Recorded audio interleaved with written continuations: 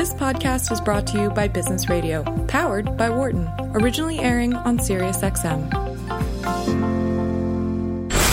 You're listening to Leadership in Action on Business Radio, powered by the Wharton School. Here again is Professor Mike Useem, Jeffrey Klein, and Anne Greenhall. Welcome back. This is Leadership in Action on SiriusXM's Business Radio, powered by the Wharton School. I am still Jeff Klein, still the Executive Director of the Ann and John McNulty Leadership Program here at Wharton, and I'm still here in the studio with Mike Useem and Anne Greenhall. That's great. Hello, Jeff. All right. This is a special 2-hour show that is celebrating the Lippman Family Prize and especially the 3 honoree organizations this year. And so we're going to just get right back into the conversation here. We've already had a fantastic talk with Barry Lippman, founder of the prize. We were able to talk with World Bicycle Relief right in our last segment. And now we are delighted to welcome to the show Ayla Göksel, who is the Vice President and CEO of ASEV, which is the Mother Child Education Foundation, based in Istanbul, Turkey. And ASEV develops and implements evidence-based educational programs for children, parents, and young women in need across the country, with almost 1 million beneficiaries having participated in ASEV's training programs to date. Ayla, welcome to Leadership in Action. Thank you so much. I'm thrilled to be here. All right. We are thrilled to have you here. And maybe just to kind of jump right into it, because we really want to shine a spotlight on the very impressive and the very impactful work that the organization is doing. But give us a little sense of who you are and how you and ASEV intersected. So I actually grew up in the UK, as you can tell by my accent. And when I graduated with an economics and politics degree, I wanted to move out to Turkey, back to my homeland, because I thought that it would be fun. We'd spent the summers there. It was all beach and sunshine, and we thought that's what Turkey was about. I quickly found out it wasn't. But I actually applied to work for a bank. Okay. And they called me in, and the HR director said, our chairman's wife is setting up a new foundation. It's called the Mother Child Education Foundation. Would you be interested? And I'd always been interested in development, but I thought development was only done by, the World Bank or UNICEF and development offices. And it just took off from there. It was completely a coincidence, but I loved it from the first day. I fell in love with the leadership, with their humility and their compassion, but most importantly, their real focus on young children, young children and their parents. So that's how I fell into it, and I've been there for over 25 years now. and I'm curious, as you're making this transition back to Turkey, what were you picturing in terms of the role that you were going to play at a bank, and what was similar, what was different about the role that you end up playing here with the Mother Child Education Foundation? Well, with an economics degree, I thought, what can you do? You go and work for a bank or you work for the private sector.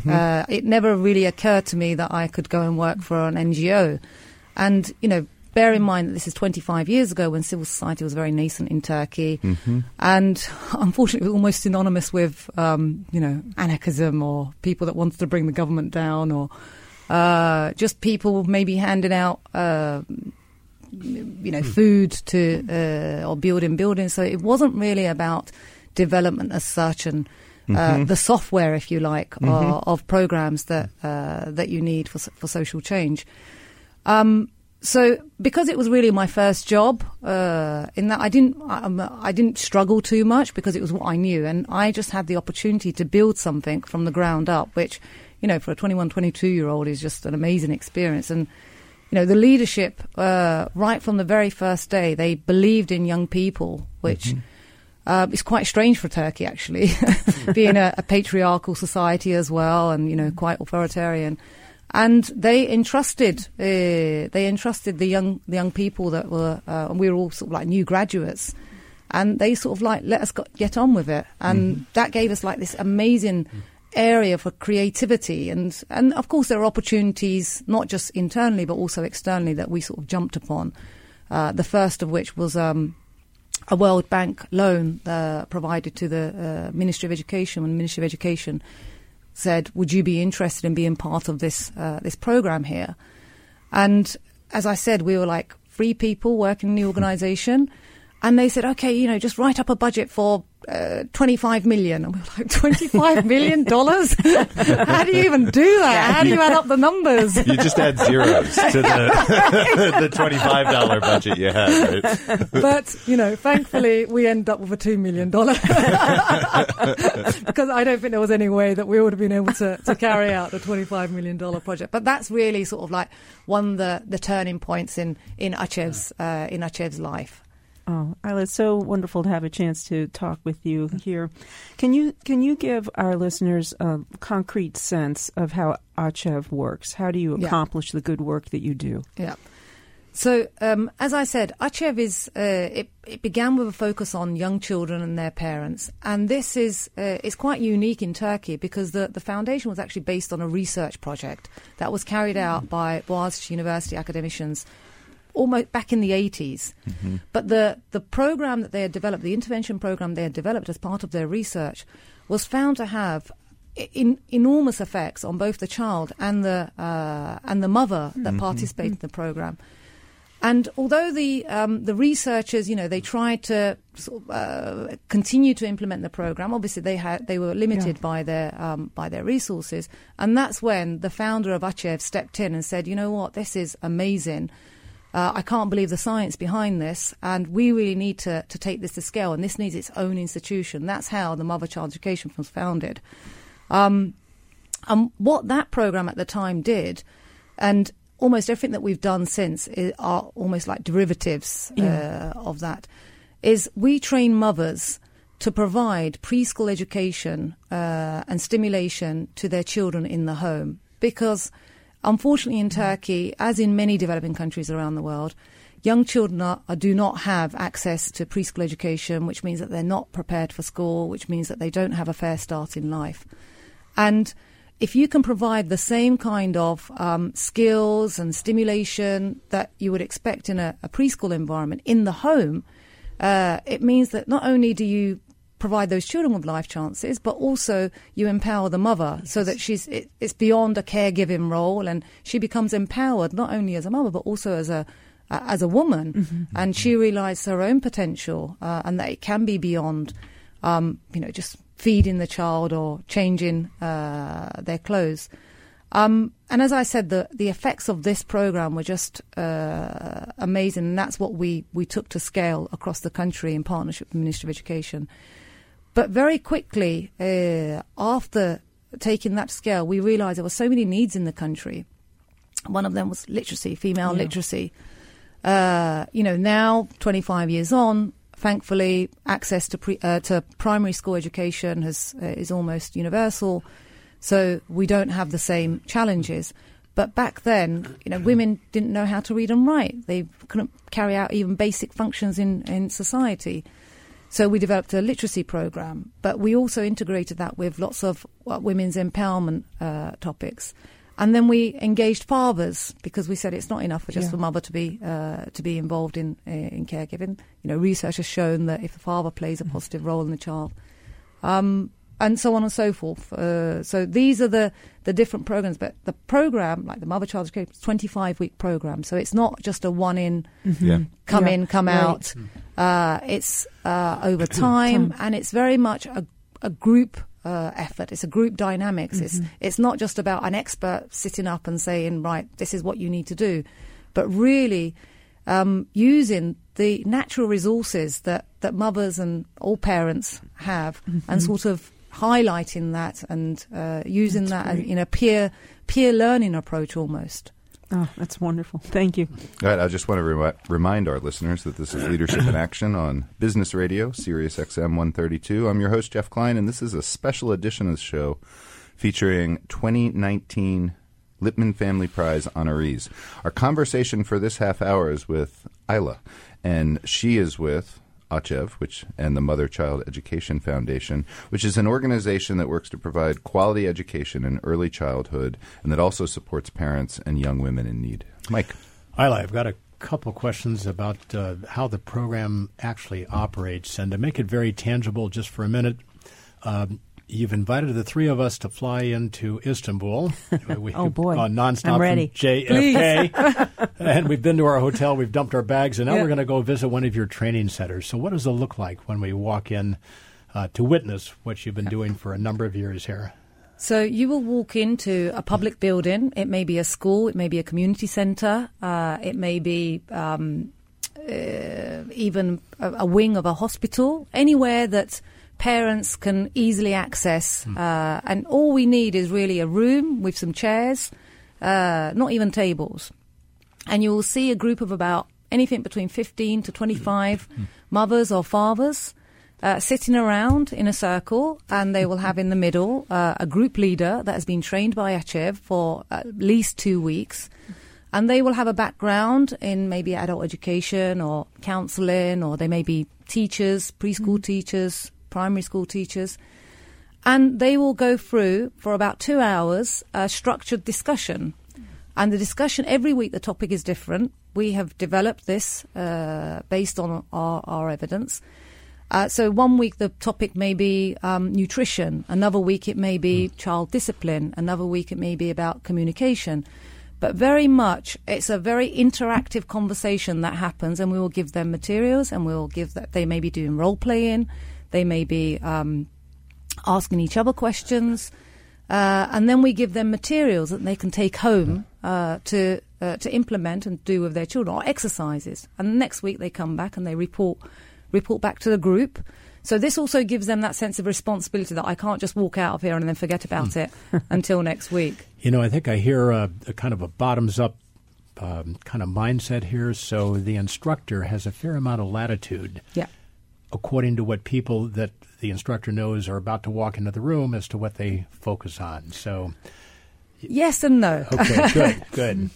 Yes and no, because one of the things about any program that goes to scale is that you really want to ensure program fidelity and program quality.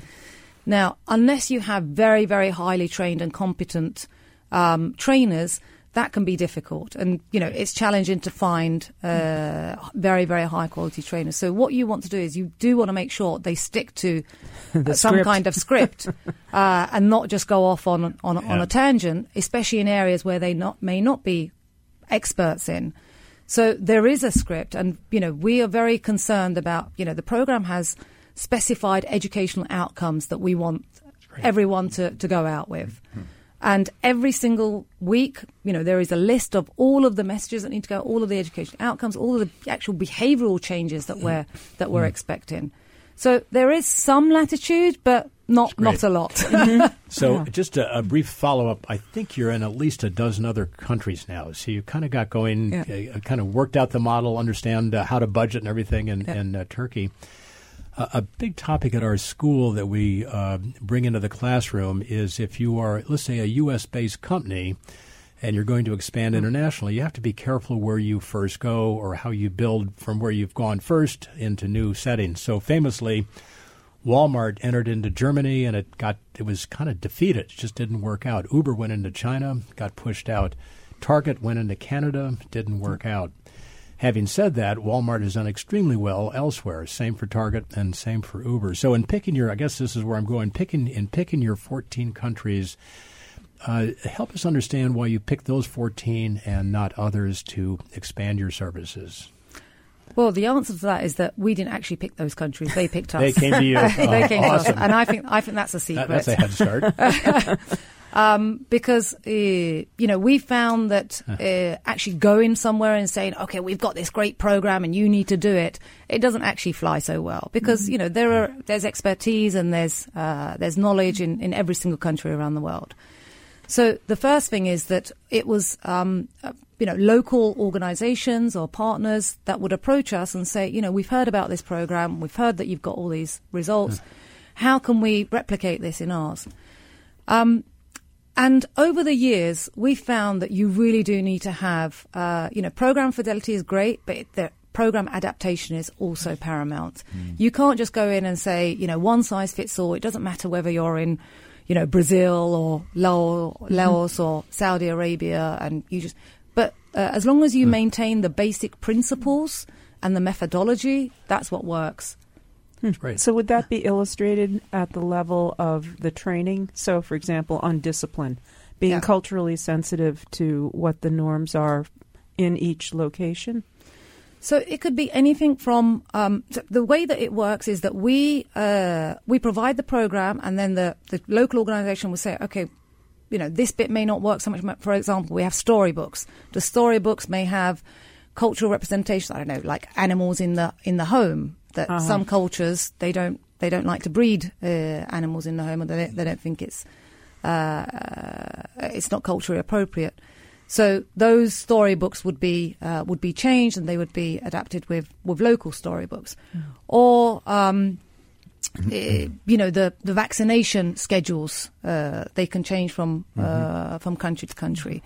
But what we do is, after we provide the program, we improve the adaptation. Is we provide the training of trainers, and that happens in country, and then we'll provide supervision. So we'll keep going, but it's really critical that you have a local organisation that assumes ownership for this, understands it, and wants to take it further.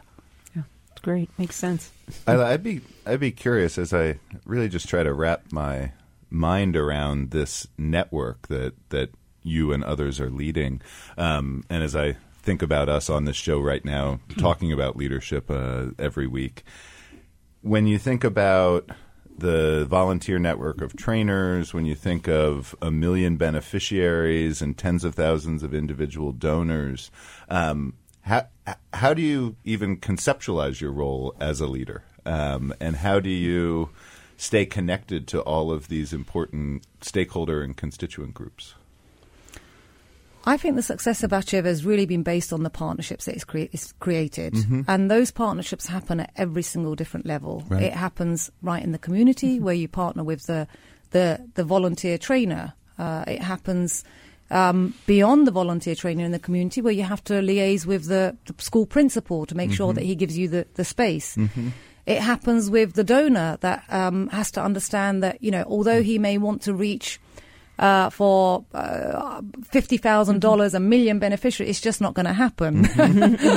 And it happens primarily with the public sector, I think. I think that NGOs, the challenge they face in many of the developing countries is ensuring the right partnership model with the public sector so that they're not compromised, but they're basically using the assets that each have and bringing them together to create a bigger whole.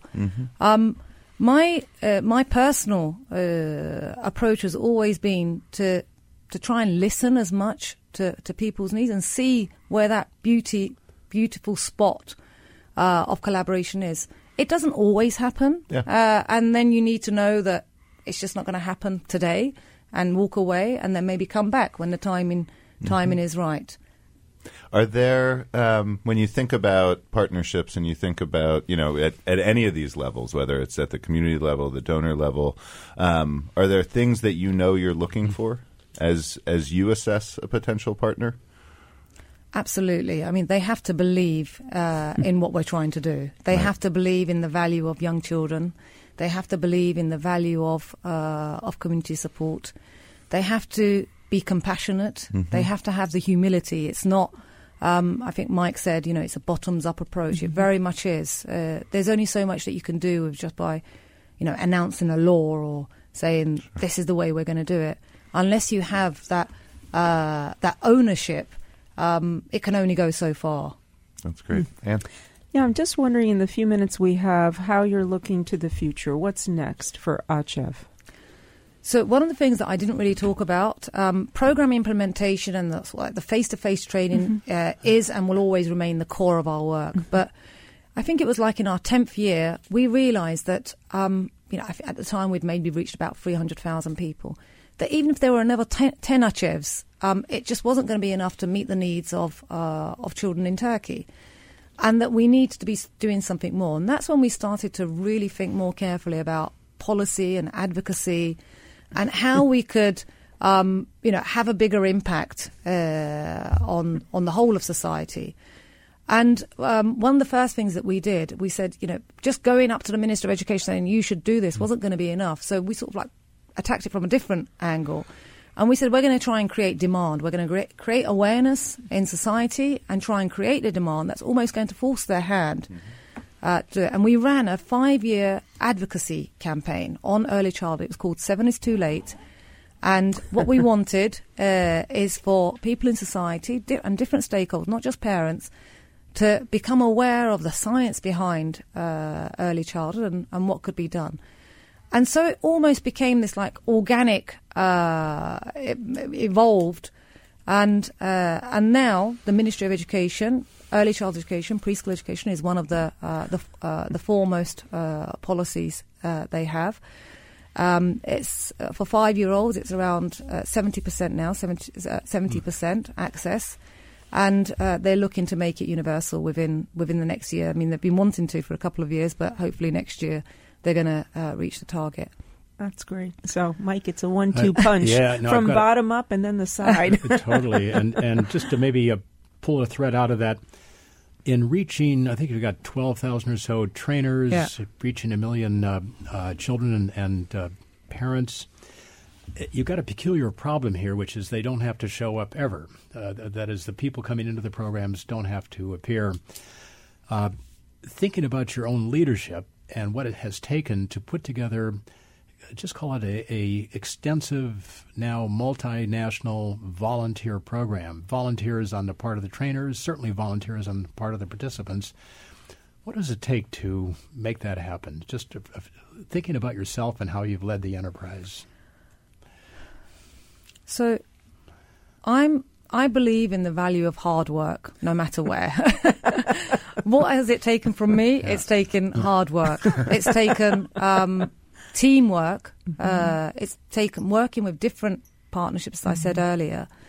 But I did just want to come back very quickly to the other question about the future. Oh, please. Because although the policy change is very important, the world that we live in today has so many multiple opportunities for reaching those. I mean, you keep mentioning the 1 million. Those are the 1 million that we've reached face to face. What we've done over the years is we've also engaged and employed different methodologies and different techniques, including, television, including mobile applications. So at the moment, as we speak, we have a mobile application that's been downloaded by 300,000 parents and is actively used by around 170,000 daily. So that's a figure. Although we can't profess that we have the same impact on somebody that uses an app as somebody that participates in a 25-week program, that's still a way of reach. Same with our TV programs. We ran a program for 5 years, similar to Sesame Street, that was viewed on average by 3 million people a day. And a study was conducted on that to find, and it found that children that did watch this program with their parents, there was a change in their pre-literacy and pre-numeracy. So in terms of the future, that's what excites me. That, something that worked 20, 25 years ago is not necessarily what's going to work today. And the needs of parents in Turkey and of children in Turkey have certainly changed. The landscape's changed. Sure. And so what we need to develop that is going to meet those needs, it requires constant revision. It requires constant diligence. You can't just say, I've got a good thing here and I'm just going to continue doing that. And I think in terms of my own leadership, that's what keeps me excited. If they ask me to just say, okay, you've got this great couple of programs, just keep at it, keep going with these. That after a while, it becomes maintenance more than anything. So having that bandwidth to explore new areas, bringing in fathers, bringing in different international organizations, getting to talk about Turkey and the good examples that come out of Turkey when often, we only hear bad news. A society is composed of so many different elements, and there's lots of great things happening. So those are the things that excite me, and that's what I try to impress upon my colleagues as well. The minute they start saying, this is, I've got this, and don't worry about it. I'm like, no, we need to get back to it. So good. Thank you. Well, Isla, we're really glad to have you here on campus.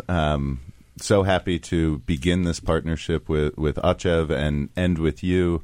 And so we want to say congratulations for being one of the honorees for the Lippman Family Prize this year. How can our listeners learn more about your work and Achev and the Mother Child Education Foundation? It's very easy. www.acev.org has a mountain of information.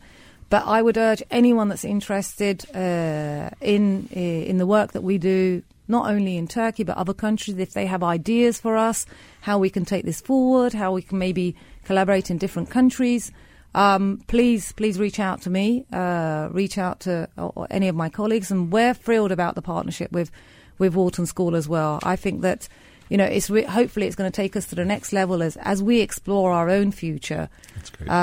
So we're very much looking forward to working with the students and the faculty here.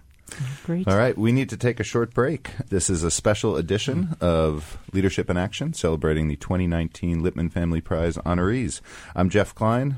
This is SiriusXM. For more insight from Business Radio, please visit businessradio.wharton.upenn.edu.